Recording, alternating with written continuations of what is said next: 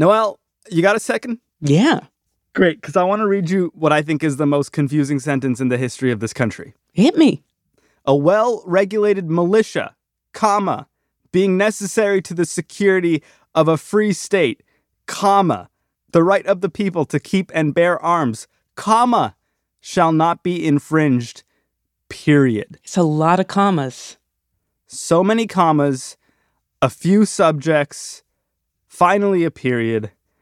This Second Amendment of ours, the root of this entire gun rights versus gun control debate, it's a doozy, Noelle. And you specifically asked if we could untangle it as it pertains to the big Supreme Court case on the Second Amendment, District of Columbia v. Heller. Yeah, I wanted to know who Heller is. That's what we're going to do on Today Explained.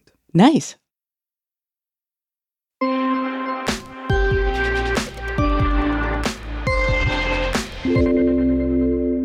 All right, Today Explained. I'm Sean Ramos Firm, and before I worked here at Vox, I worked at WNYC in New York, where I worked on a show called More Perfect in collaboration with the good people at Radiolab. If you haven't heard of the show, you're missing out, and there's strong signs you should subscribe now and keep an eye on that feed. Anyway, one of the stories I did for More Perfect was about the Second Amendment. It was titled The Gun Show, and we're going to play you a chunk of it on Today Explained right now. This is the chapter about District of Columbia v. Heller, the case in 2008 where the Supreme Court tried to explain to the country what the heck the Second Amendment meant for individuals, for everyday gun ownership. To report the story, back in 2017, I met up with the case's namesake. Dick? Are you Sean? I am. That's me. Great to meet you. And you? Dick Heller. What does your hat say? Sean, this is my favorite hat. Make America free again, with a big Western handgun in the center. And it looks like you drew a trigger out there. Is that what you did? Well, it was missing a trigger, so we had to update it. Who's we? Me. Okay. Where'd you I get met the Dick hat? right outside the Supreme Court, the building where he became famous. He's a slim, 75-year-old white guy. Sports glasses that look straight out of the 70s. Got a situation here. You want to cross? Sure, what's the situation? We'll get out of it. The anti-Trump protesters are here. I actually happened to meet him in D.C. the day after Trump won the election. They hate freedom, apparently. The president-elect was visiting the White House. There were protesters everywhere. Pull out your knife. Not my president. They're anti-Trump protesters. Don't you like freedom? What about freedom? Fuck Trump. What about freedom? Most of the protesters that were passing us were white, but just as a few young black men pass us by, he says, See you on the plantation. Love Trump's hate. Freedom. Make America Trump again. Freedom. See you on the plantation. Yeah. Why'd you say that? In Washington, we call it the government plantation. You didn't mean you kids are about to be slaves or something, because that's how I interpreted it. Well, yeah. The more power government has, the less freedom you have, the closer you get to ball and chain of a plantation. There's a pretty good place to eat right there if you're here for a couple of days. Have you been in there? I have not. Yeah, pretty good. Okay, Hyatt Regency, this is good for you? We can do this? Sure, yeah. Great. we ended up talking at the Hyatt, which is just down the street from the Supreme Court, and Dick explained to me that his journey with guns began pretty casually. Like 1976, he's living in D.C., and one day he's sitting at home. I was watching my hero, Matt Dillon, Gunsmoke. Marshal, Different Matt Dillon. you ain't going nowhere. And he had this long-barreled handgun. I was about 30 years old, and I figured, golly, I should own my first gun. So I went and bought what I call my Matt Dillon Special. High standard .22 revolver, Matt Dillon buntline. And it was just, I live in America. We're a cowboy society. I should have a cowboy gun. It was just nothing, no really deep thought to it. But then just a few months after he got that gun, In October of 1976, D.C. gun control regulations outlawed firearms ownership. You get that gun law which outlawed all handguns. So I had some choices. I could turn it into the government, not going to happen. I can throw it in the dipsty dumpster, not going to happen. Or there was another option, I could go to jail, not going to happen. Eventually, he decides on option D, give the gun to his brother. Well, my brother lived in Maryland, so that made it very convenient. Did you just go visit your gun in Maryland? What did you do? Yes, I would go visit and caress and use my gun. What did you use it for? Target practice, of course.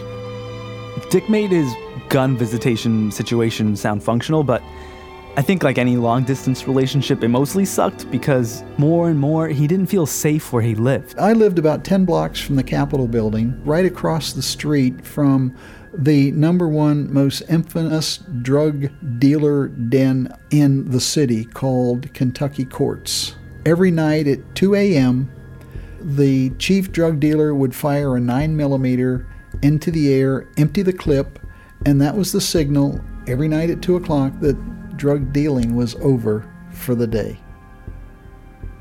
It's clear that living through the crack epidemic in D.C. really shaped a lot of Dick's views on guns. So, in the years after the handgun ban, Dick starts the very long process of finding a way to get his gun back to D.C., and he eventually even quits his desk job to pursue getting his gun back full-time. I'm all over Capitol Hill, and I see security guards have guns. Well, golly, why can't I be a security guard? Golly, maybe that would help me have a gun that I can't have on my own. Golly, let's see how easy or not easy this is. Golly, one step leads to another. Golly, just like that. Dick was able to have a gun in D.C., but only during the day and only while he was working. Like Barney Fife, at the end of my shift, I have to turn in my gun and my bullet. And they kept it there. And they kept it on site in a safe, yes. He finally starts looking for some help, some legal help. I knew Washington because I'd lived here and I'd gone to some think tanks, Cato and Heritage and some others. I knew they existed. And right around the time Dick's out there looking for some help, turns out these lawyers are out there looking for some Dick. No. He wasn't their ideal sympathetic guy. I was told repeatedly, and it was in print, that I was the worst choice. Was less than optimal. You know, because of that plantation thing he said, or he would always talk smack about the federal government in interviews. One day, Clark Neely put a note in my hand and said, "Dick Heller, this is what you say. I just wanted a gun to protect my house. Shut up." So he wasn't their favorite plaintiff, but Dick did one thing that no one else had done, which is, besides just wanting an illegal handgun in D.C., he actually filled out an application to register a gun that he already possessed, again in Virginia, and had that application denied. And he had this denial slip or whatever it's called. He literally had this physical proof of his grievance. And this simple, technical, arbitrary, little, stupid piece of paper gave him what's known as standing to bring the case. Dick Heller ended up being kind of the last man standing. That was nothing to do, that was not our choice. Regardless, he became their guy, and these three lawyers, they take the case to the D.C. court. And the judge, after inspecting it, said, "The case can go forward." Magic moment.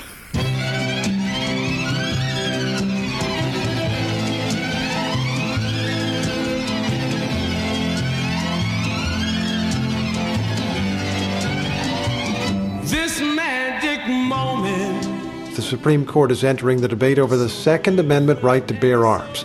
Today's case has aroused huge interest among citizens and politicians alike, and it has divided even the president and vice president. And then it happened.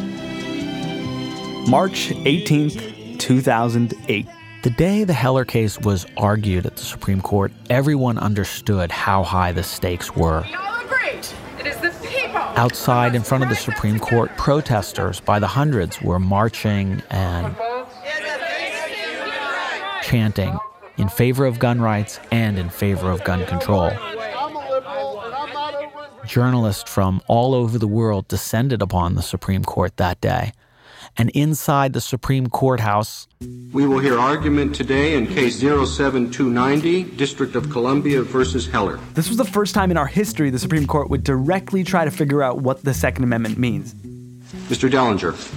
And immediately, good morning, Mr. Chief Justice, and may it please the court. D.C.'s lawyer, Walter Dellinger, gets up and jumps right into it. The Second Amendment was a direct response. And he sort of begins with this central question, like, what was James Madison thinking when he wrote this super confusing sentence like 200 years ago? Was he thinking about the individual people and their right to own a gun, or was he thinking about the collective right of the militia to own a gun? Amendment. And the first text to consider is the phrase protecting a right to keep and bear arms. And he says, if you look at the phrase keep and bear arms, how it was used at the time, every person who used the phrase bear arms used it to refer to the use of arms in connection with militia service. Dillinger says that if you look at some of Madison's rough drafts of the Second Amendment, it's pretty clear that when he says people have a right to bear arms, all he really means is, like, report for duty. Even if the language of keeping and bearing arms were ambiguous, the amendment's first clause confirms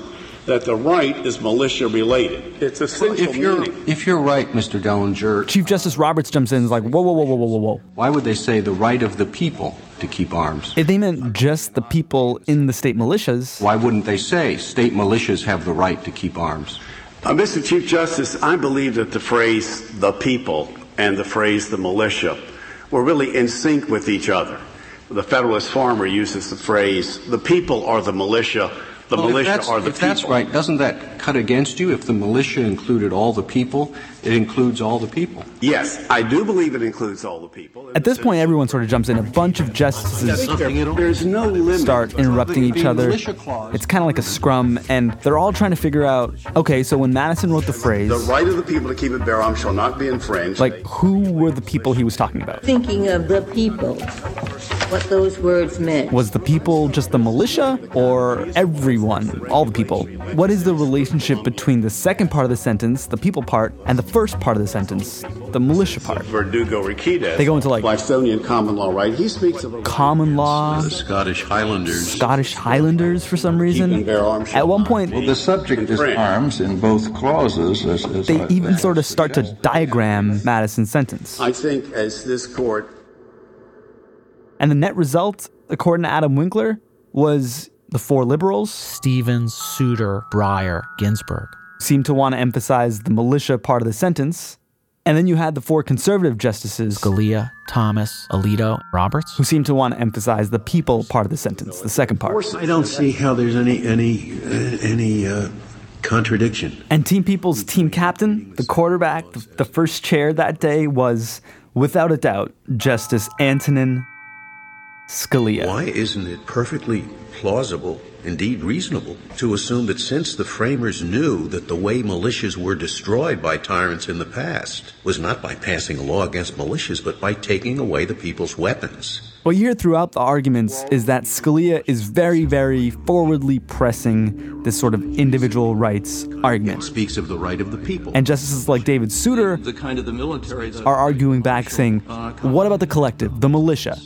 This goes on for well over an hour. The justices sort of grilling the lawyers, arguing amongst themselves, everybody trying to figure out what was in James Madison's head. Until finally, Justice Breyer, one of the liberal justices, is like, you're saying that this is unreasonable. Hold the phone. And that really is my question. Forget what Madison intended. There's no way for us to know. Let's talk about now. Let's talk about gun violence. This sentence was most definitely written about muskets. What about handguns and assault rifles?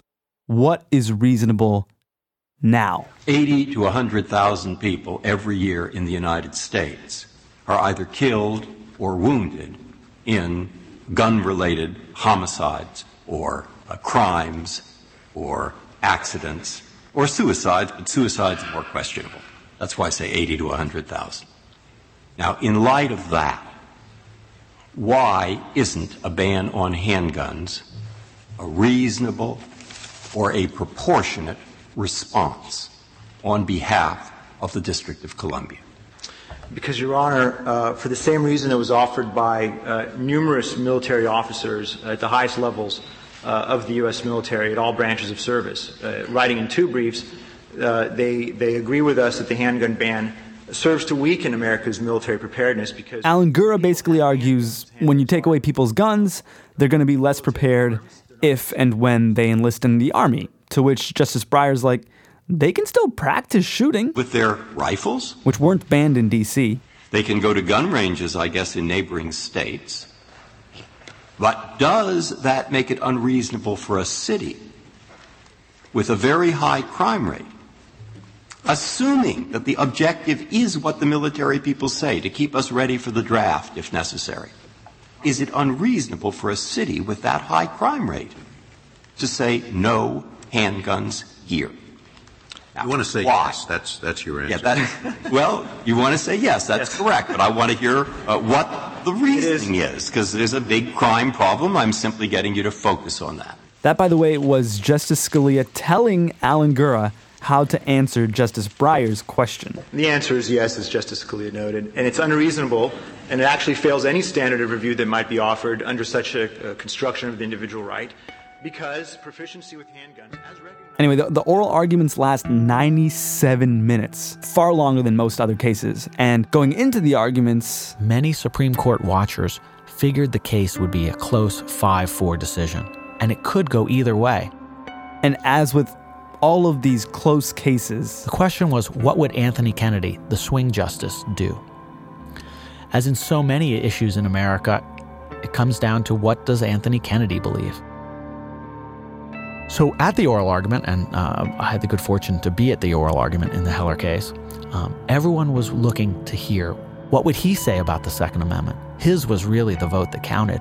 And the very first comment he made... So that even if you left... It had nothing to do with the concern of this remote settler to defend himself and his family against hostile Indian tribes and outlaws, wolves and bears and grizzlies and things like that. One of the first things he said was about bears. Like, not bear arms, but grizzly bears.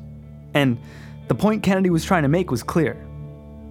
Don't you think the framers had other reasons that they wanted people to have guns, other than just being in a militia? Like, what about people being in their homes and just needing to defend themselves?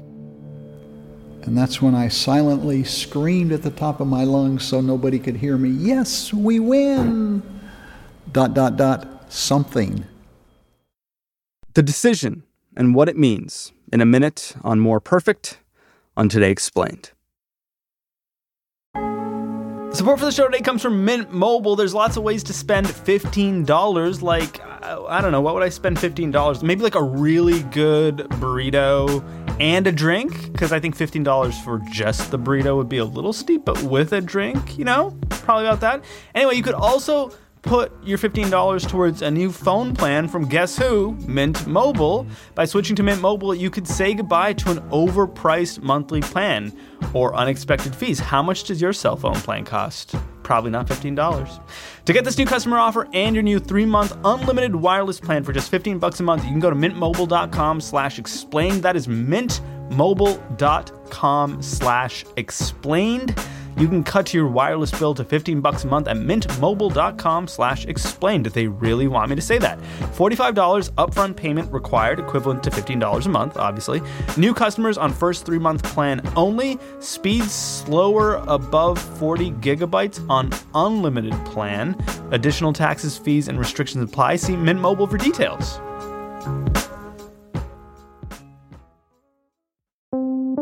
Support for Today Explained comes from FX's The Veil, starring Elizabeth Moss. If you like spy thrillers or indeed Elizabeth Moss, then you might want to check out FX's The Veil. It's an international spy thriller that follows 2 women as they play a deadly game of truth and lies on the road from Istanbul to Paris and London. Oh, I'll go. One woman has a secret, same here, and the other has a mission to reveal it before thousands of lives are lost. FX's The Veil, now streaming only on Hulu.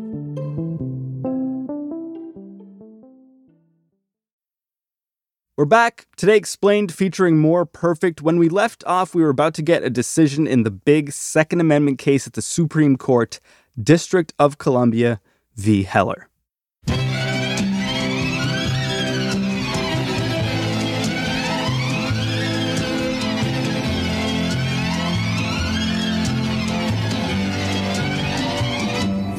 We return now to the historic Supreme Court decision handed down this morning. Justice Scalia has our opinion this morning in case 07290, District of Columbia versus Heller.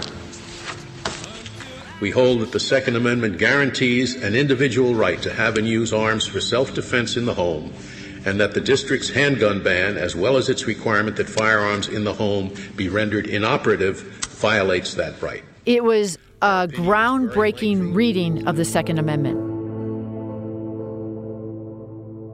Scalia minimized that clause referring to a well-regulated militia and put the stress on the second clause that referred to the right of the people. The people will not be deprived of the right to keep and bear arms. This was as good as it got for him on the bench. I think so. R.I.P. the Militia Clause, December 15, 1791 to June 26, 2008. A pretty good run, if I'm being honest. For the first time in the history of these United States, the courts definitively declared that the Second Amendment gives every American the right to a gun for self-defense. It was a great day for freedom in America. It was a great day for the Constitution, a great day for citizens. It was a great day for gun owners. It was a great day for fearful people. Of course, not everyone agreed. I mean, to me, that's a travesty.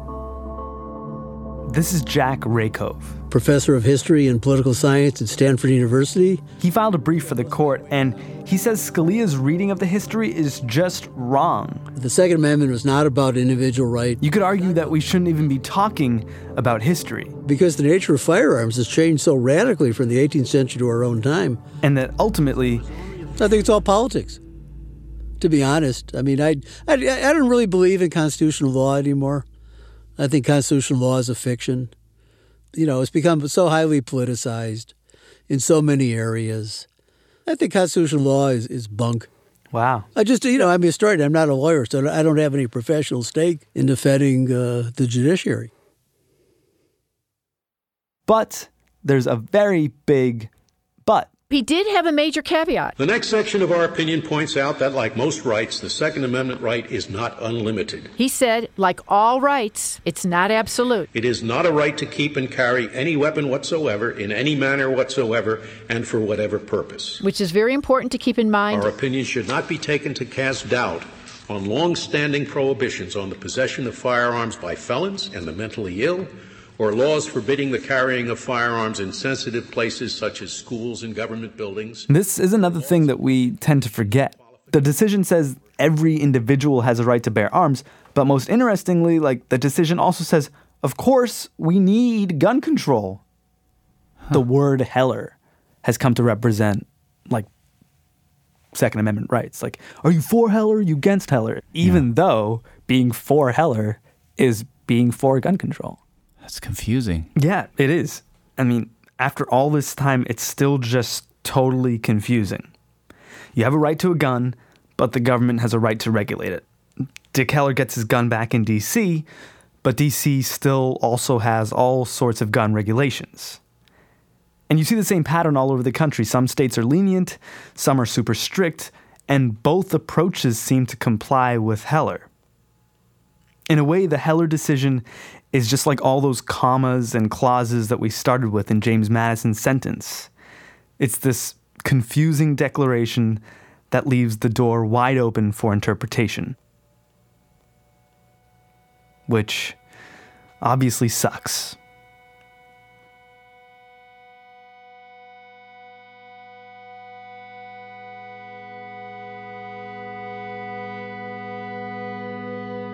We could have used a little more clarity on how to live with this Second Amendment right to bear arms.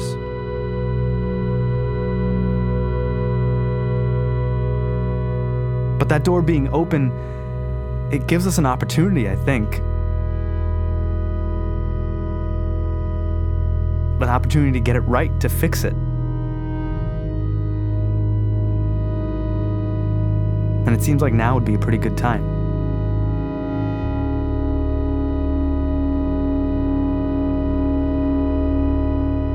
You just heard an excerpt of a More Perfect episode titled The Gun Show I made with a whole lot of help from a whole lot of people back in 2017. Find the full episode in the More Perfect feed and keep an eye on that feed. Thanks to Susie Lechtenberg and Julia Longoria at WNYC and Jillian Weinberger here at Vox for their help with this re-podcast. I'm Sean Rameswaram. It's Today Explained. Tomorrow on the show, we're going to look at gun policies across the country and try and figure out what kinds of laws can make a difference in this moment.